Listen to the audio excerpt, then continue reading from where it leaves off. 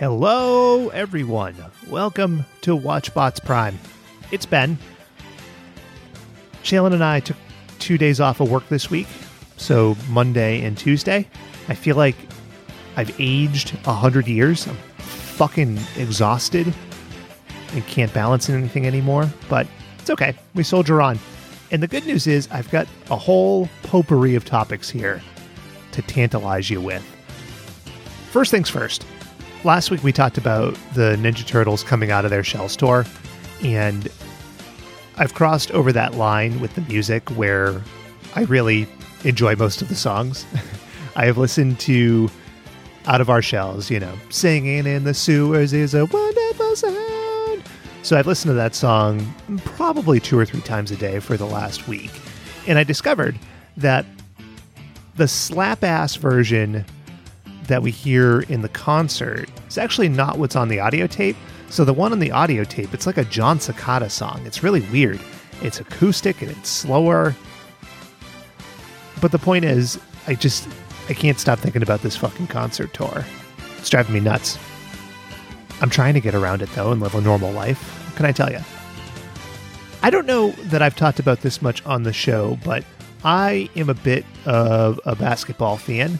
So this is a good week because the NBA is coming back in its weird bubble form.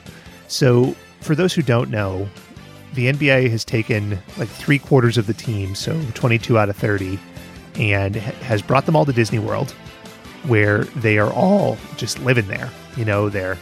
They got like food set up and gaming rooms and a barber shop, but they're just there and they're playing basketball until like November. So every day, starting, I think, the day this posts, there's basketball from like 1 p.m. to 11 p.m. all the time. And it's great because I am a tall man who sucked at basketball outside of defense and occasionally shooting, but never good enough to make it to the pros. Just a couple of steps removed. But I just like watching the sport. Like it's a lot of fun. And like, I'm also fascinated by weird bullshit.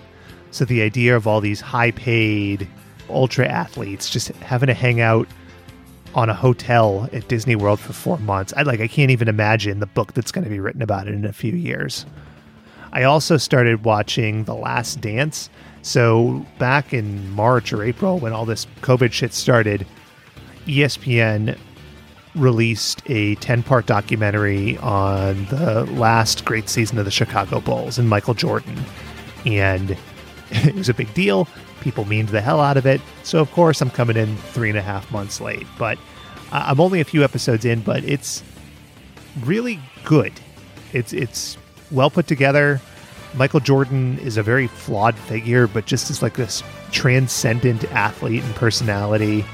It's great. And again, there's all kinds of wacky hijinks with that. So that's a lot of fun. I've also started playing a G.I. Joe mobile game. And really, I try to stay away from iPhone games because they're just ways to suck money out of you. But I saw a G.I. Joe one, and I thought I would give it a whirl. And I've never felt so old playing a video game. Like, back in my day, you take Mario, you run across the screen, you jump on things, and there you go. You take Link, you get the sword, you shoot the little floaty guys, you beat Ganon, you save the princess. In this G.I. Joe game, there are no less than 4 kinds of currency. There are 3 leveling meters, and at any given time, you're sort of time constrained. So you level up by beating opponents, but in order to beat opponents, you need to build stuff on your base. But you can only build one thing on your base at a time unless you spend diamonds, and you only get so many diamonds, and then you have to pay real money for them. And no, I'm not paying real money for them. And there's cards involved, and it's just insane. But the thrill of taking a Baroness or a Roadblock, sending them into battle, it's kind of fun. I don't know. It's a stupid diversion, as most iPhone games are. Speaking of stupid diversions, on to this week. We talk a lot about reboots and the idea that there's really no creativity anymore, right? Like every idea has been done a million times. So what happens when you take the Smurfs and you just nakedly steal everything about it, and you turn it just a little bit askew. Well, you get the Snorks. Come along with the Snorks. Swim along with the Snorks. So much to see waiting for you and me. Have some fun with the Snorks. Play along with the Snorks. Sing along with the Snorks. Happy we'll be living under the sea. Come along with the Snorks. If you could breathe underwater, where would you go? If you have friends underwater, who would you know? Come along, sing along, swim along too. Yeah! Come along with the Snorks. Swim along with the Snorks. So much to see waiting for you and me. Swim along with the, have some fun with us. Come along with the Snorks.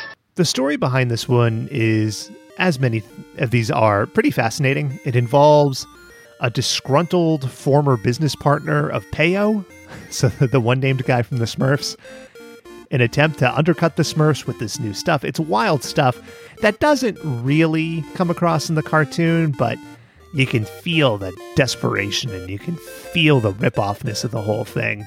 It's kind of fun regardless. It's completely ridiculous. It is sort of the definition of a Saturday morning cartoon, but it's fun nonetheless. I think you'll like it. The episode we're watching involves a get-rich-quick scheme, so my favorite, and a real spooky look at ghosts and goblins, and there's a lot to talk about. It's all under the sea as well. But listeners, we want to hear from you. What's your favorite example of pop culture just completely copied, right? Mine's Transmorphers, the Transformers ripoff. Yours may be the Snorks. But hit us up at WatchBotsPod or email at watchbotspod.com. Hashtag, what's the big idea? But I'm going to leave it there for today. It's warm, sleepy. Got to get an energy drink in me. Monster Zero all the way, folks. This has been, I'm out of here. We'll talk to you on Monday. And until next week, don't catch your snork in your zipper.